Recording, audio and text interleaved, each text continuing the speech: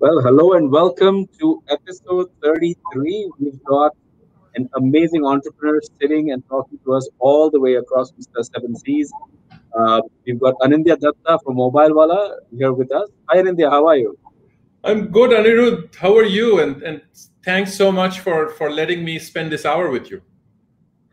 The pleasure is all mine. I think having someone with your background, with the amazing progress. I mean, as being an investor in Mobile Wala that I've seen, and all the lessons that you've probably learned in just the 11 years. I think most founders would probably take 4 or 5 ventures to go through that. You've done that all in one venture, and it's going to be a fun time going through what is obviously a very impressive history.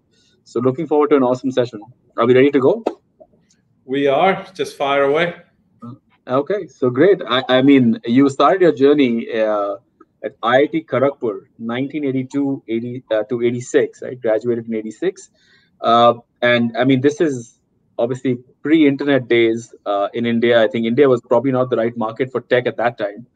But what was it like to be, at an IIT Kharagpur at that time? What were the ambitions when you got in? So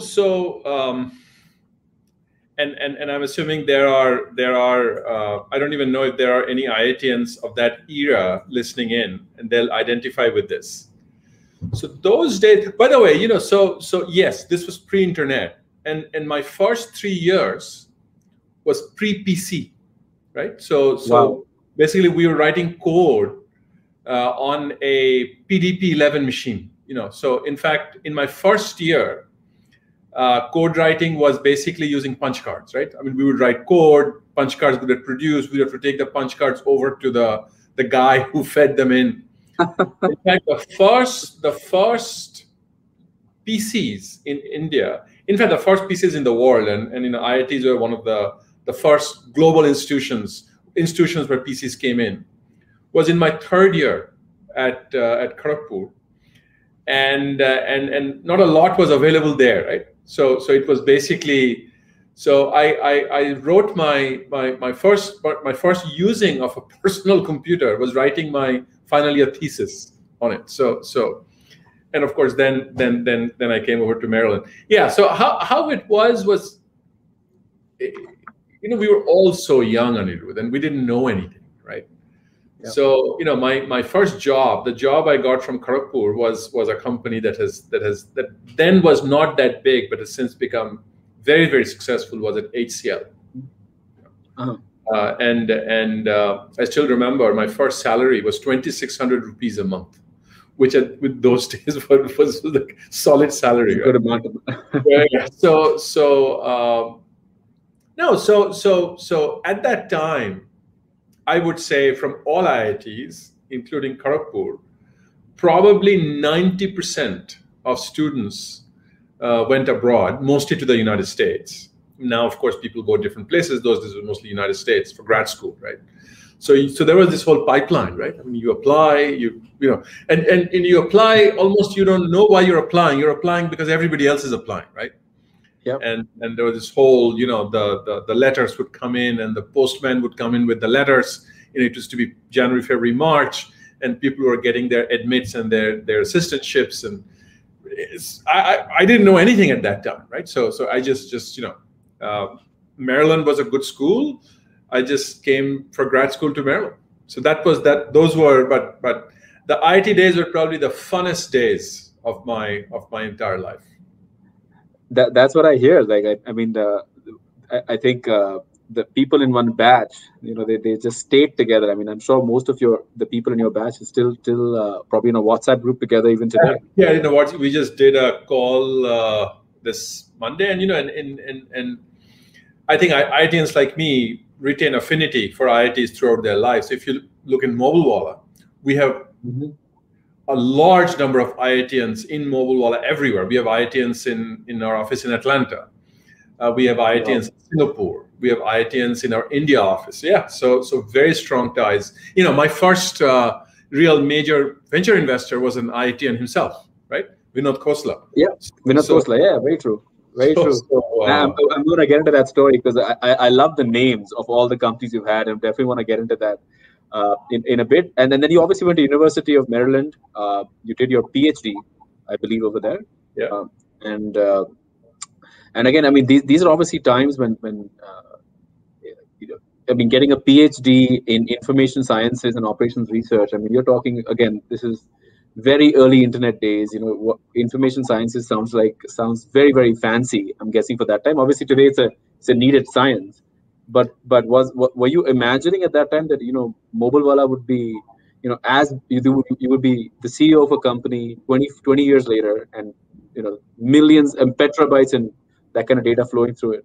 Honestly, no, Anirudh, not at all. But the seeds of my entrepreneurship, I mean, if I look back now, right? I mean, those days I didn't think like this, but if I look back, the seeds of what I've become was already there, right? Because even then, you know, my first real interaction with technology was when I came to the US, because IIT was take classes, take exams, you know,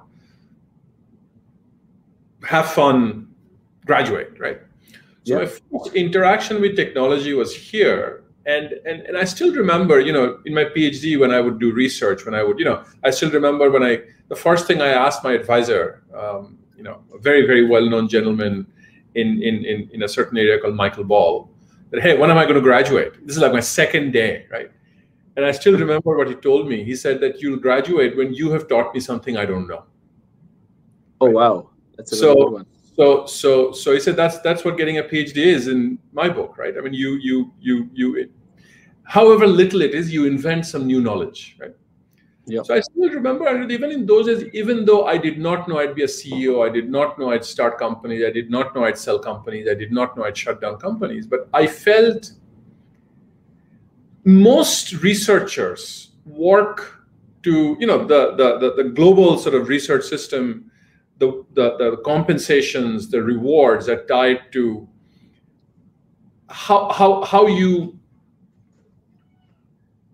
how other people know about your research, how much you publish, how much money you raise, right? But as I was doing, I could feel, you know, I was very restless. And for me, yes, publication was important, of course. But what was equally, perhaps even more important, was actually seeing it in practice. Just, I did something cool, I wrote a paper, I ran some experiments, you know, generated some graphs, which happened to be better than some other graduate student in another university I published. It was fun, but, you know, I wanted to actually see this in practice, right? This I remember. And I was more inclined to dig deep into one thing and not just write a paper and move on to something else. So those you know, translate into what I am now. I mean, that restlessness, but I was always restless. It was, you know, I needed to, hey, I've thought of something. Let me see how it works out, right? So that was always a thing for me. I think there was another startup before Mobilewala, which is called Wordster, right? That you began. And I believe Wordster is still an ongoing company. So Wordster became Mobilewala in a sense, right? So Wordster, so Wordster was, yeah. So you know, Mobilewala started as a mobile app search engine, right? Yeah. That's, I mean, which is like, so what happened, Anirudh, was my experience in Walking Stick was not good. And I still remember in 2008 April when I decided to shut it down.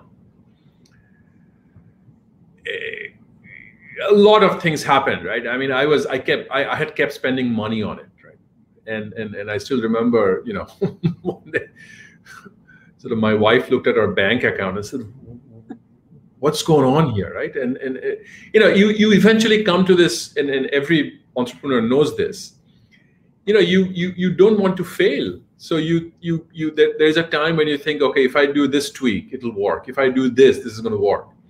And one of the deep realizations eventually you come to is that, hey, this is simply not going to work, right? So that realization for me was April of 2008, and I felt, you know, I just spent almost 6 months in India. You know, I missed my daughter very much. You know, she was like 10 years old at that time.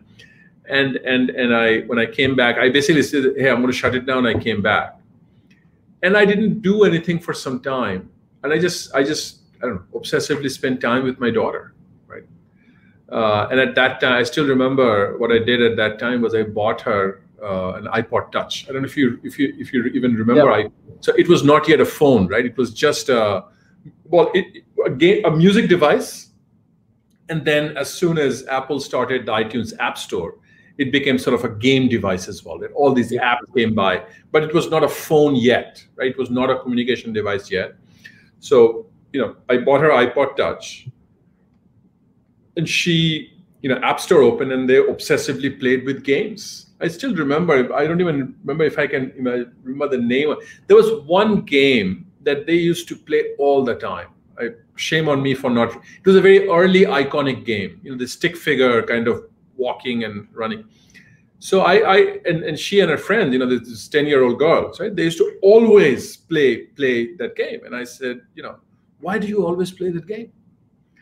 And I still remember my daughter's answer. He said, well, and I hadn't really looked at the App Store until that time, right? He said there are like 400 games in the App Store. Anirudh, now there are like 3 million, right? Yeah. There's 400 probably published every day. There's 400 games. How do I know what else is fun, right?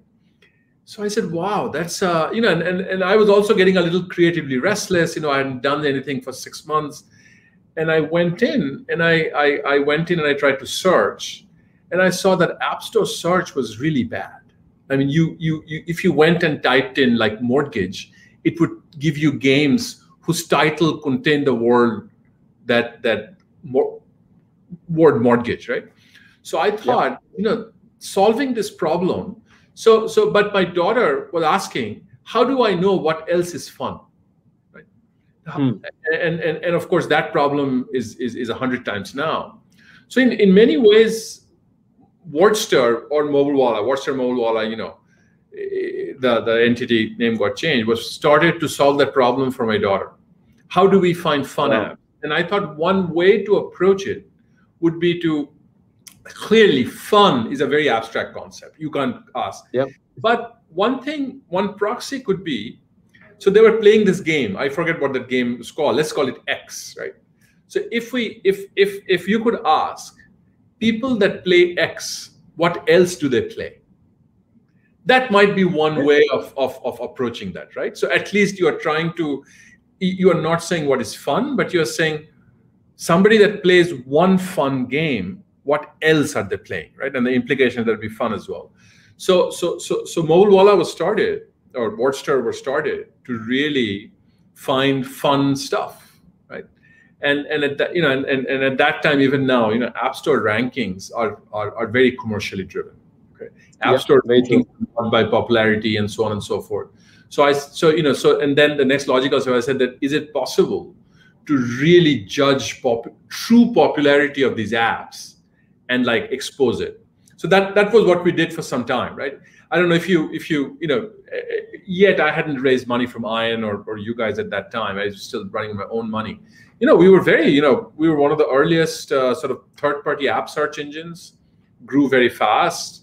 New York Times started publishing our App Store rankings, right? A very large syndicated sort of publishing syndicate used to syndicate our rankings and our things across like 250 newspapers across the U.S. So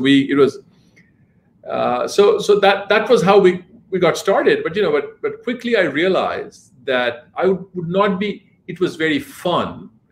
We got a lot of PR. But generating a lot of revenue is not going to be easy, right? So imagine Google is Google because there are 6 billion searches a day, right? Yep. I mean, I could see even if apps were to get very popular, it would be impossible just on an app store. If we got to 10 million searches a day, we'd be like capturing probably 80% of all searches in the world, right? And 10 million searches a day, you can't build a big company doing that. So that was when sort of the early kind of what Mobilewala has morphed into. So then I said, then what do I do now, right? We have this interesting stuff.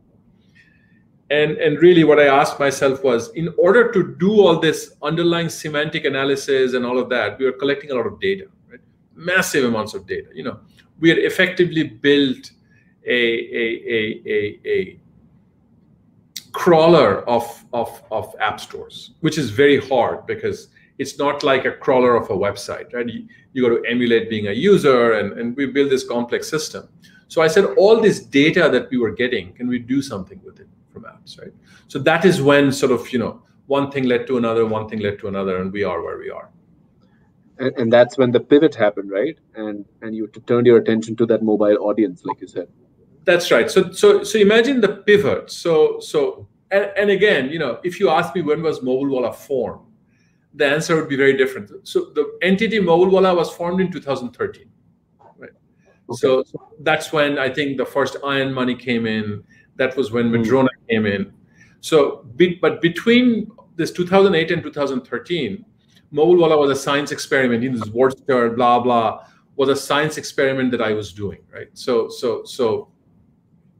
the pivots are this, right? So mobile app search engine morphing to mobile advertising company effectively. So I said, all this consumer data we are capturing, how do I monetize this? Sort of, this is, I'm talking 2010 now, right? And 2010 mobile advertising was very hot. I think right around that time, InMobi raised like $200 million from software. And I said, wow, this is like a really cool area. And I said, let me try to leverage this, all this consumer data by doing apps. I said that, imagine Nielsen, Nielsen, Kantar. These guys have a lot of consumer data, and the big revenue thing is that they get money from TV advertising. So why couldn't we be the Nielsen for apps? So that was sort of, so that was the morphing into sort of mobile advertising. And then, and this is right around the time when we raised money, we grew very fast. And then kind of the bottom fell off, but at some point I realized that ad tech was a space that became very no, right? Raising money was hard. Ad tech, and they're very heavy payment cycles. Like you would get, so your thing would get used in January, but you wouldn't get paid until June because of, let's not get into that, but if there are any advertising people here. But it's a very important point because it was B2B sales, right? And many people don't realize the difference between booked revenue and received revenue, right? Or revenue in your bank account. If there's a huge time lag and you're using venture capital to fix that, is the most useless use of VC money. Absolutely, and this is one of the main reasons why venture capital soured on ad tech. And at one point in time, yes, at the end, it's cash is king because you got to pay your salaries on time, right? And if you're getting in cash, so that was so mobile search engine to mobile advertising, and then the pivot, and then there are like little mini pivots, of course, but then sort of mobile data and consumer data, which is technically what we do now. So maybe now we could talk about what is Mobilewala today and what does it do? Yes. So what Mobilewala sells solutions, and I'm going to use the word solution, right? It's largely data, but we are also evolving to beyond data as well. So Mobilewala sells solutions, data-centric solutions that allow companies to understand people better, right? But the value of that understanding is reflected in building better predictive models, right? So for instance, take, and I'm going to give you an example of a company that is not a customer of ours, right? Okay. So imagine Ola, right? So Ola deeply cares that every customer they acquire generates revenue for them, right? True. But that is not what happens. So I can tell you, for instance, that in the rideshare industry, only about 12% of all acquired customers become what is known as high value. 88% are non-high value. In fact, 45% are zombies, which is after they pass the customer acquisition test, they don't do anything with the company at all. Okay. Wow. Because of this huge skew. Now, this skew is of course huge in rideshare, but in every B2C company, Anirudh, this is true. Your distribution of revenue is not uniform across customers. Say the Pareto principle. Top 20% will drive 80%. That's right. That's right. In sort of rideshare, in companies like Ola and Swiggy and all that, it's very skewed, right? So what these companies care about is that, hey, when I acquire a customer, I want to acquire a customer who's more likely to be high value than not, right? I see. The way they do that is, and every rideshare company does this, the way they do that is they go use AI and machine learning to build models of high value customers. They have all this customer data, right? And they know what they've done. And they know that these are the people that were high value, these are the people that were not. So let me go build a model that says that if a customer has this and this characteristic, they're going to be high value. Same with every telecom company. Every telecom company is trying to predict churn because it's so competitive. So in this quarter, these are the people that I'm likely to lose, right? So what we go and tell these companies, right? So if we were to sell to Ola, and let me be very clear that other rideshare companies are, but Ola is not. So we would go to Ola and say that, hey, Ola, you have this team of 60 people that is building this model. This is so core to your acquisition and retention strategy. And your own data, of course, is incredibly important. But it turns out that there is information outside of your observational purview that is highly predictive of the outcomes that you are looking to predict. Like, for instance, it turns out that the number of times you have seen a customer, or a number of times a person has been seen at a non-home airport, meaning that if you live in Bangalore, the number of times you have been seen at Bombay and non-Bangalore airports in the last 90 days is highly predictive of how much money you're going to spend with a rideshare company in the next 180 days, right? So our pitch to this company is that there is a whole bunch of things that you don't know that predicts the outcome you're looking to predict. So if you combine the features that you create with these, your models are going to be much better, right? So that's what Mobilewalla does. Mobilewalla goes into companies and helps them build better predictive models by providing them predictive features which they don't natively have. Wow, and that's amazing. So in a nutshell, this would, again, you can utilize your own data sets and what you're building as predictive analytics on top, and then get what Mobilewalla gives you, and then get an even better understanding of what you already know about your customers, and also know which ones to target better for the next 180 days for more business. Yeah, and it's not just targeting. Imagine that and I'll give you another use case. Take in India in particular, your listeners will identify with sort of the whole P2P lending business, right? I mean, we have this company called Creds and Paytm Lending, whole bunch of companies that are doing sort of small. You want $400, you go to them and they lend you that money, right? The problem is that when you lend someone money, one of the things you have to see is how likely is this person going to pay me back, right? Very true. In traditional banks, that is done using credit companies, right? I mean, you go to Experian. In the US, if I apply for a bank loan, they'll go to Experian and say, okay, tell me this guy's credit score, right? The problem in emerging markets is that very large parts of the population either don't have any bank accounts at all, or their information is so sketchy that you can't generate credit scores for them, right? So all these companies end up using AI to build their own models using data that they get, right? So we are a fairly large provider of consumer information to these people as well. For instance, I can tell you, so one of my favorite clients, and it's got nothing to do with how much revenue we generate from them. But they're super smart and super cool, and they'll always have beer with me if I ask them to.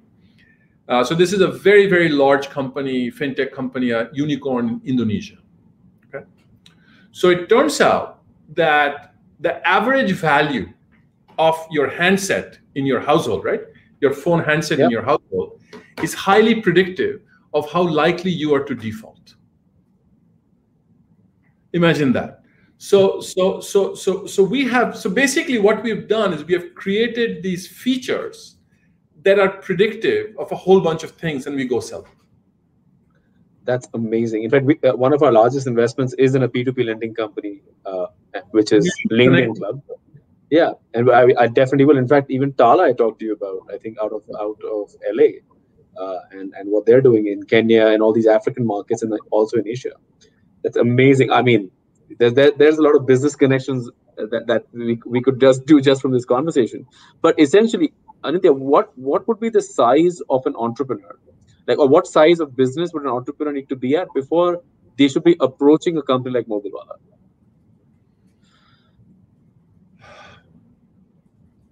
Look, so Mobilewala's average deal size, right, is, I don't know, $170,000, right?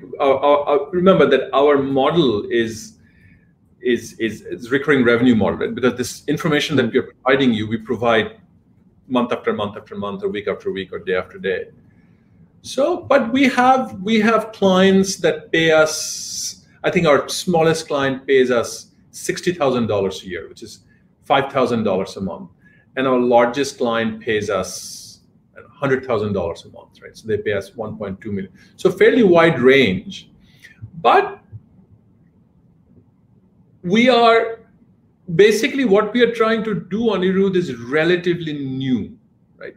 You won't find many companies saying that we will give you predictive features that will help you better models. So we definitely have interest in proving out use cases, and we won't go into it here. But to the underlying thesis of Mobilewala is that there is a relatively small number of things that predict a whole bunch of things. Okay? And it's a big problem for modelers.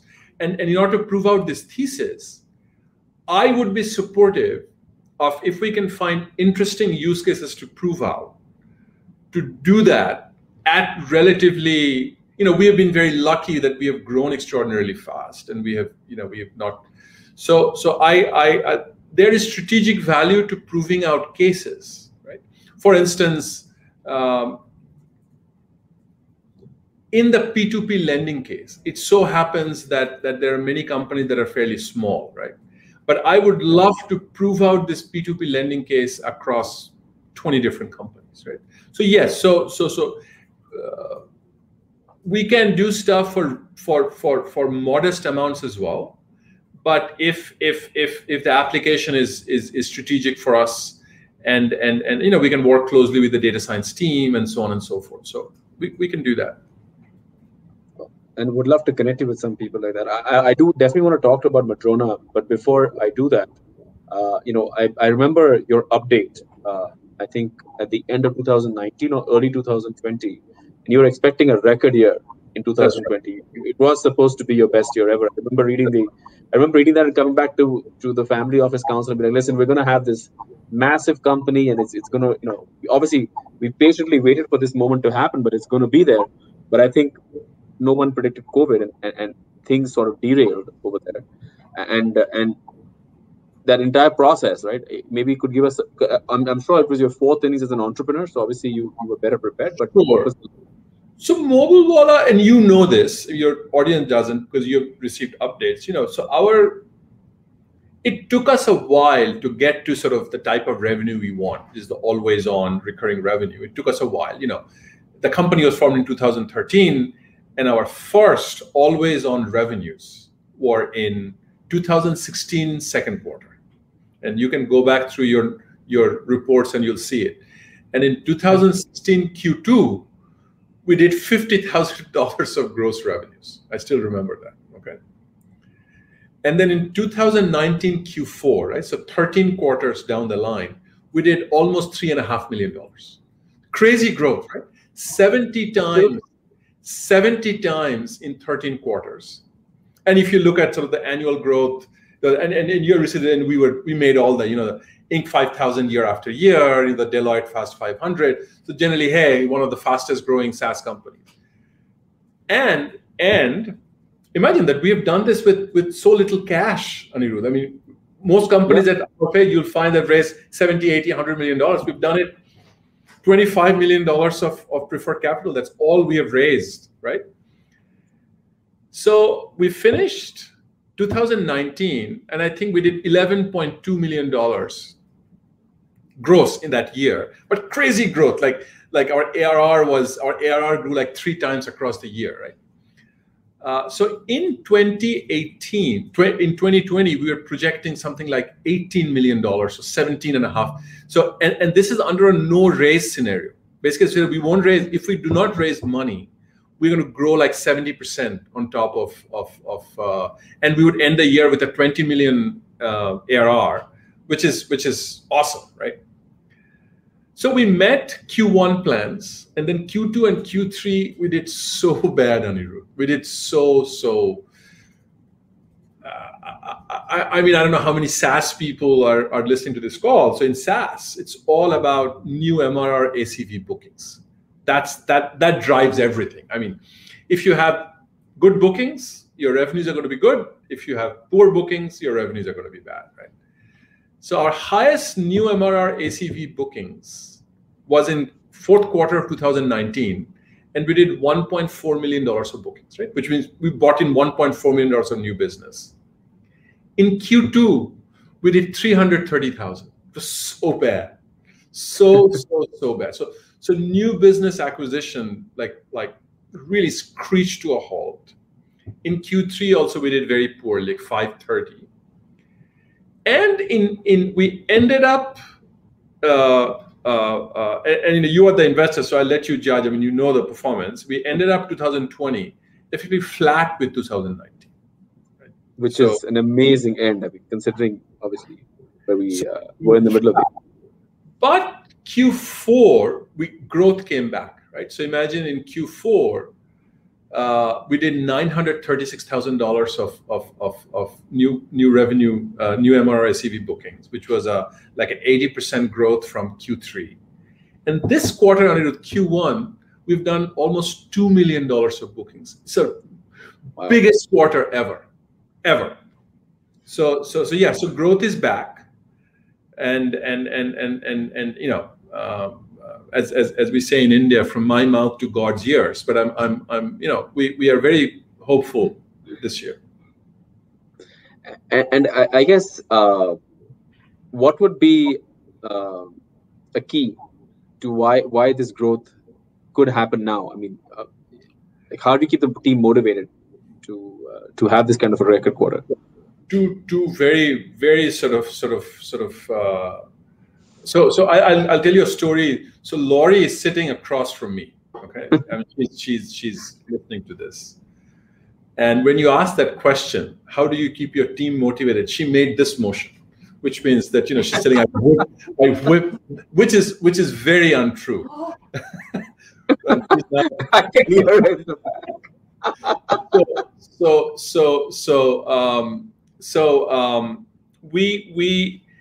two different questions. The only reason we came through this, and Anirudh, we have come through this without raising an additional dollar. I've not gone back to my investor asking for more money, right? Even though we missed our plan like hugely.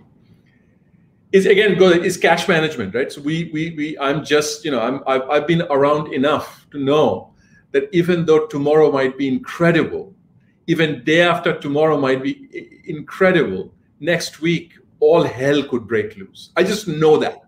And I know that will happen. Okay, so nothing. What goes up must come down. What you hope is it goes up and comes down less and it goes up again. So we just plan that way, Anirudh. We just plan that way, right? We plan that way. We keep cash. Yes, we clearly invest. Otherwise, we wouldn't grow. But also, we fail very fast, and that's one of my learnings. You know, if something is not working, instead of, you know, sometimes I'm sure we make mistakes.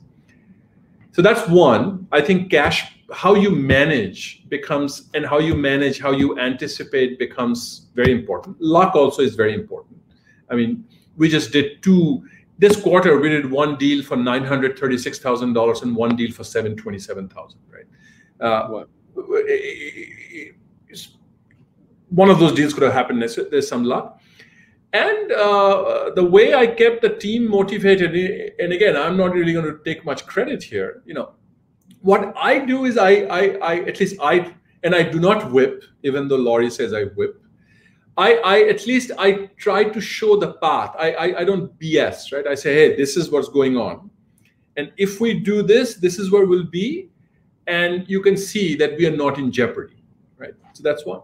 But at the end, Anirudh, the way you get through this is we are super lucky in Mobilewala to have 5, 6, 7 people, Laurie being one of them, that are sort of so enmeshed in the DNA of the company that I truly believe, so they live and breathe Mobilewala, right? I mean, so when something really awful happens, I don't think their first thought is, oh my God, what happens to me?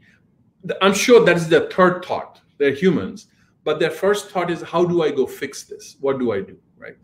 Without that it just, can you imagine through this, right? Through this, we have not lost a single key exec in the company. So I don't know how much credit I have for that. I mean, but definitely culture, this is where culture comes in, right? People say, what is culture? Culture is not ping pong table or lunch. Culture is basically how people think. And I'm so much running out of time, but I need to ask you this question: how do you create that culture? What is the key to creating such a culture?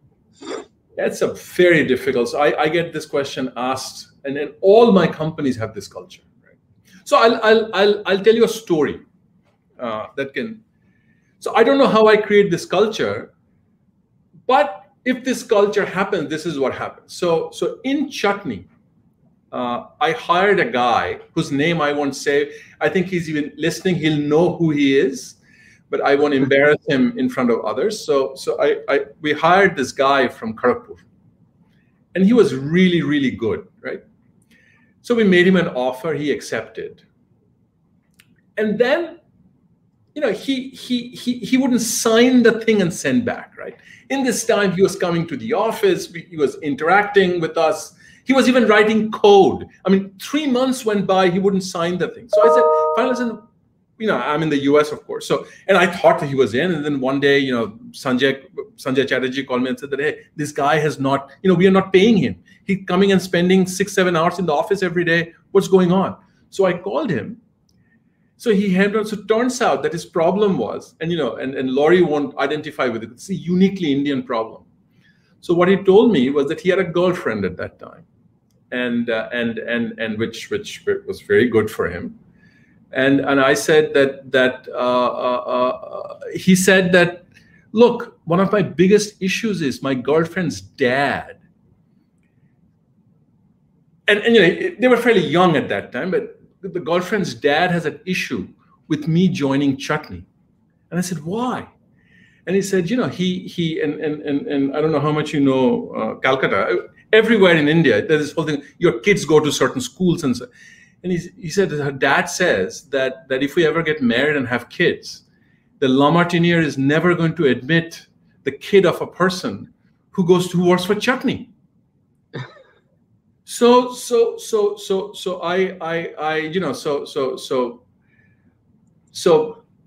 what happened afterwards is that I said, okay, but I need you, so let me talk to your girlfriend's dad.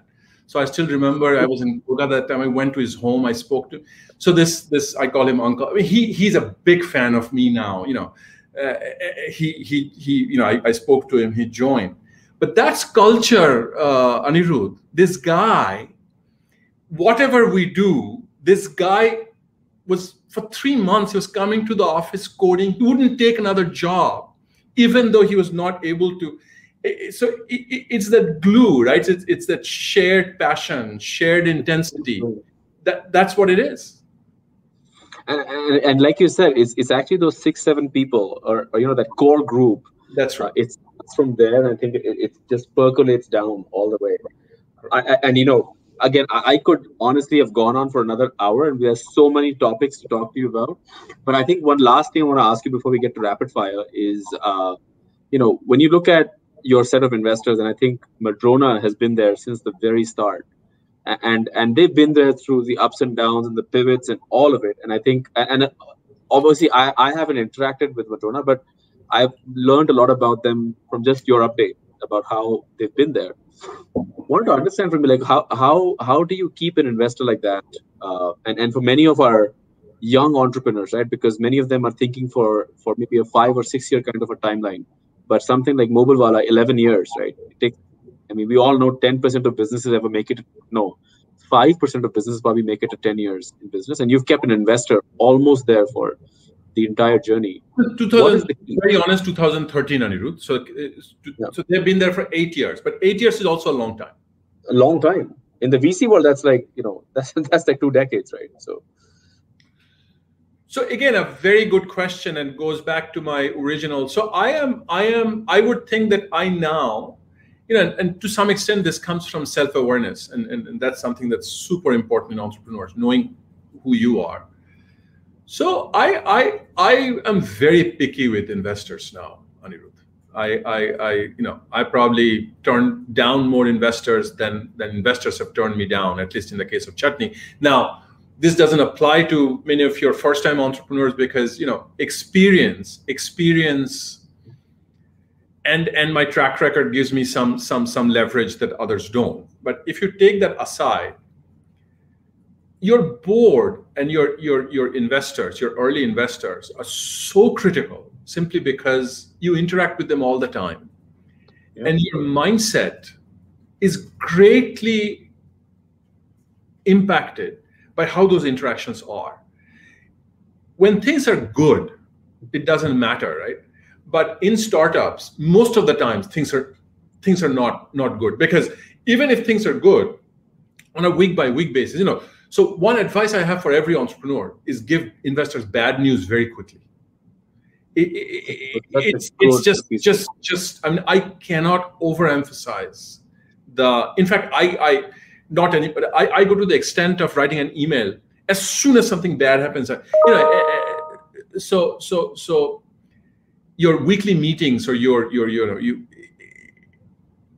if the investors is very harsh, if they do not understand, or if they approach it from berating the entrepreneur rather than trying to understand and let's see how we solve it, the entrepreneur leaves with a mindset that is very bad, and that impacts a whole bunch of things afterwards, right? So Madrona is one of and I'm talking about as a firm, right? I think Scott Jacobson, who I love, who's on our board, who's from Madrona, is probably one of the harsher investors from Madrona. I'm sure Scott is but even so, Madrona as a firm is one of the most entrepreneur-friendly firms that I, and really the way you keep them is, at the end, if they believe that I hope, and Madrona has never told me they believe this, but I hope the reason Madrona has stayed with us to thick and thin and through very difficult times is because they believe that there is a multi-billion-dollar company in Mobilewala, right? I mean, that's, other than that, there will be no reason, right? They have never once come to me and told me that, hey, let's look at selling the company, not once, right? And I should also say that the second round investor, GCP, Boris Guten, has also been fantastic, right? But Boris didn't quite go through the hard times that Scott did, of course. So it's basically the investor believing in you and the investor believing in the company, right? I mean, that's so important, so important. And it comes through little interactions. Do you bullshit the investor? Do you do you say things that often, even if you're not bullshitting, are you saying things that often don't happen, right?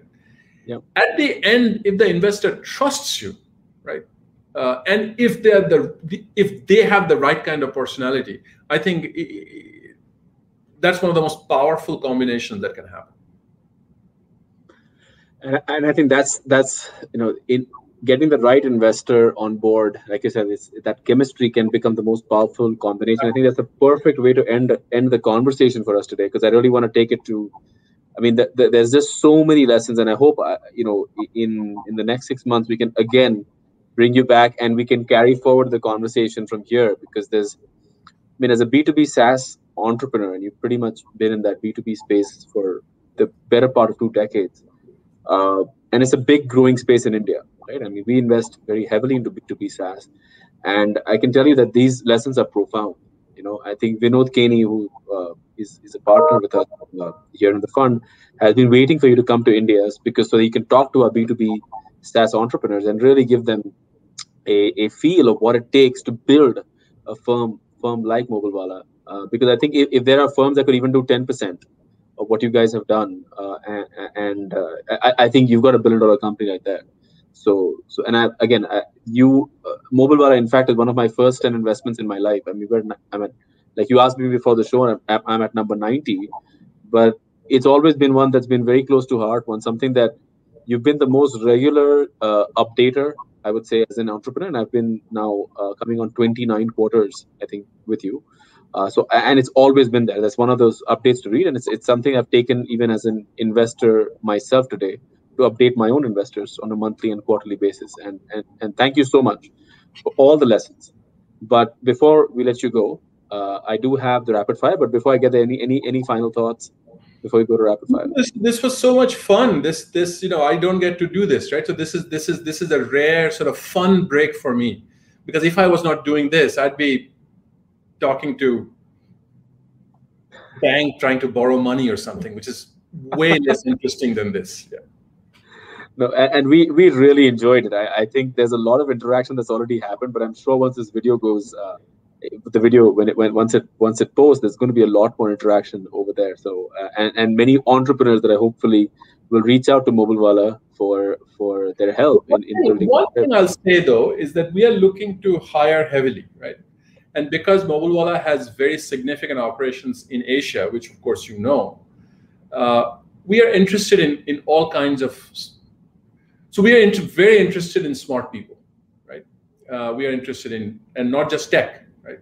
So we are very interested in very smart business people, and I don't have a lot of time to say, but basically, if you feel at the end, Mobilewala is in a very emerging area. If you feel you can connect dots, talk to us, and I'll just say that we pay like crazy.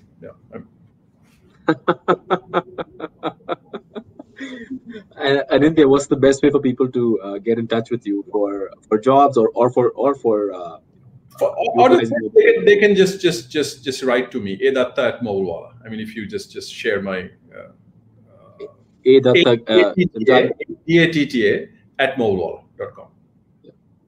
And have them reference the Damani talks or something. So at least I get so many, so that So I'm going to ask the team to just make sure they put a banner on the bottom, but that's the best way to get in touch with Anindya. And I'm sure even if you're a founder out there looking for advice, again, this is another way to have somebody who's been there, done that, has been there since the start of VC. Even I mean, the real growth of VC that happened in the early 2000s in the US, and I'm sure there's a profound amount of knowledge available to Anindya. Anindya, now I'm sorry, I've got to keep you another 10 minutes to go through rapid fire, and then we'll be done for the day. Are we ready? So simple rules. Just whatever first comes to mind, just go ahead and say it, and that's it. I know Laurie's over there probably just thinking, what am I going to ask?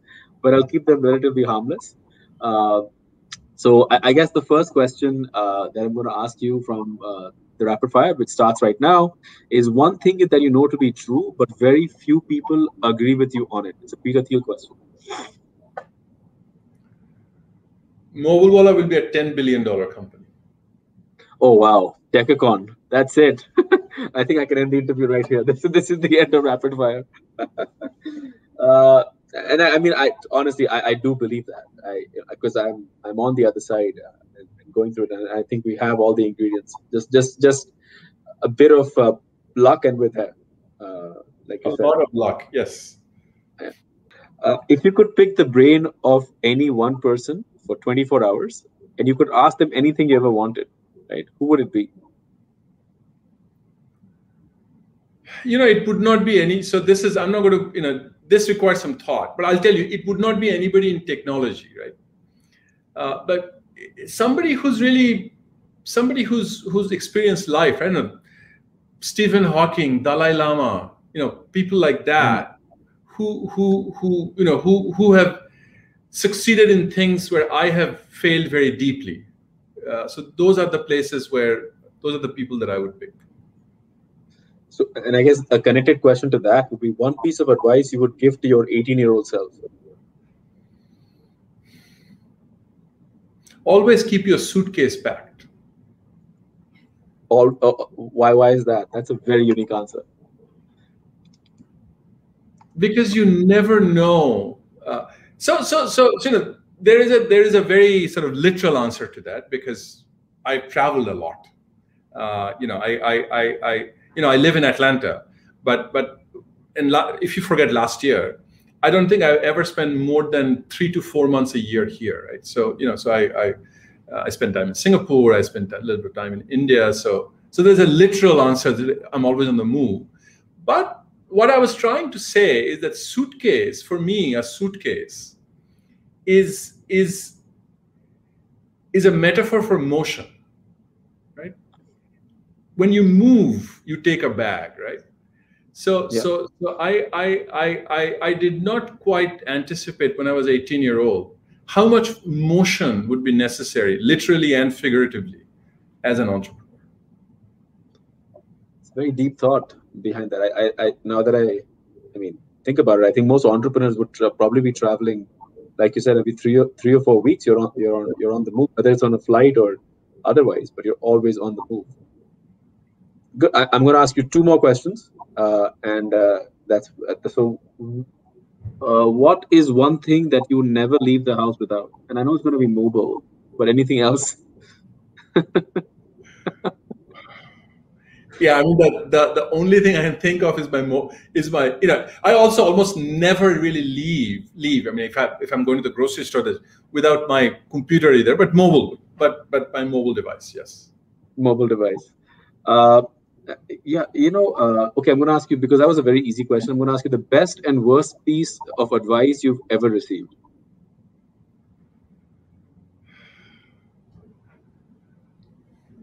Best piece is hard to say, man, because I've received so many good pieces of advice. One of really, I did not. A lot of people used to advise me to not dwell on things and fail fast. It's almost a cliche, but it's one of the things that I have learned to be one of the most. So entrepreneurs succeed by not succeeding, right? Entrepreneurs succeed by not failing. That's basically. So failing fast is one of the biggest keys to being alive. The reason one of the key reasons we came through COVID was we failed fast. So that's probably one of the most key pieces of advice. One of the worst pieces of advice I've received, I won't tell you who gave me this advice. Mobilewala's first head of sales, who I hired in New York, and I'll say this openly, his name was Hugh. And